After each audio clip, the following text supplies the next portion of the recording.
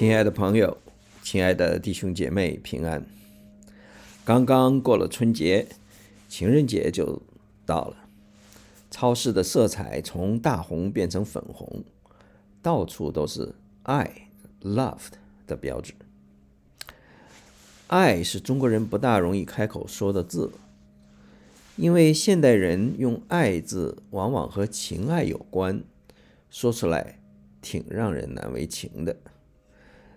其实古代用于表达情爱的字应该是好，例如窈窕淑女，君子好逑。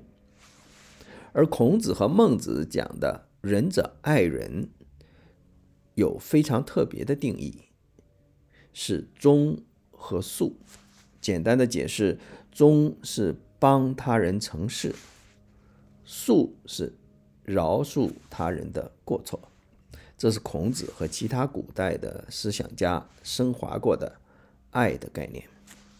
古文中的爱字最早在出土的战国时代的金文中看到，是个张口的人形，下面加个心，意思是通过口来表达心意。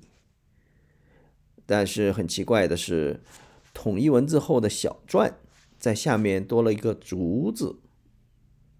或许李斯认为爱光说不够，行动是必须的，因此本来统一文字通常为了简化，他却用了更复杂的版本。可见古人对爱已经表达得很全面了，就是从心动到行动。所以今天有人说，爱的反义词不是恨，而是无动于衷。可是犹太人对爱还有更多一层的意思。旧约圣经中第一个爱字没有用来描写亚当和夏娃的关系，而是出现在创世纪22章第2节。神说，你，指亚伯拉罕，带着你的儿子，就是你独生的儿子，你所爱的以撒，往摩亚地去，在我所指示你的山上，把它献为燔祭。这里的爱隐含了一个更深刻的意思，就是不舍。因为是独生的儿子，亚伯拉罕把爱子献祭，表明他因着神的爱可以把儿子牺牲。爱不仅有心有行动，真正的爱要达到一个程度，可以拿出自己不舍的东西。因此约翰福音3章16节说，神爱世人，甚至将他的独生子赐给他们，叫一切信他的不至灭亡，反得永生。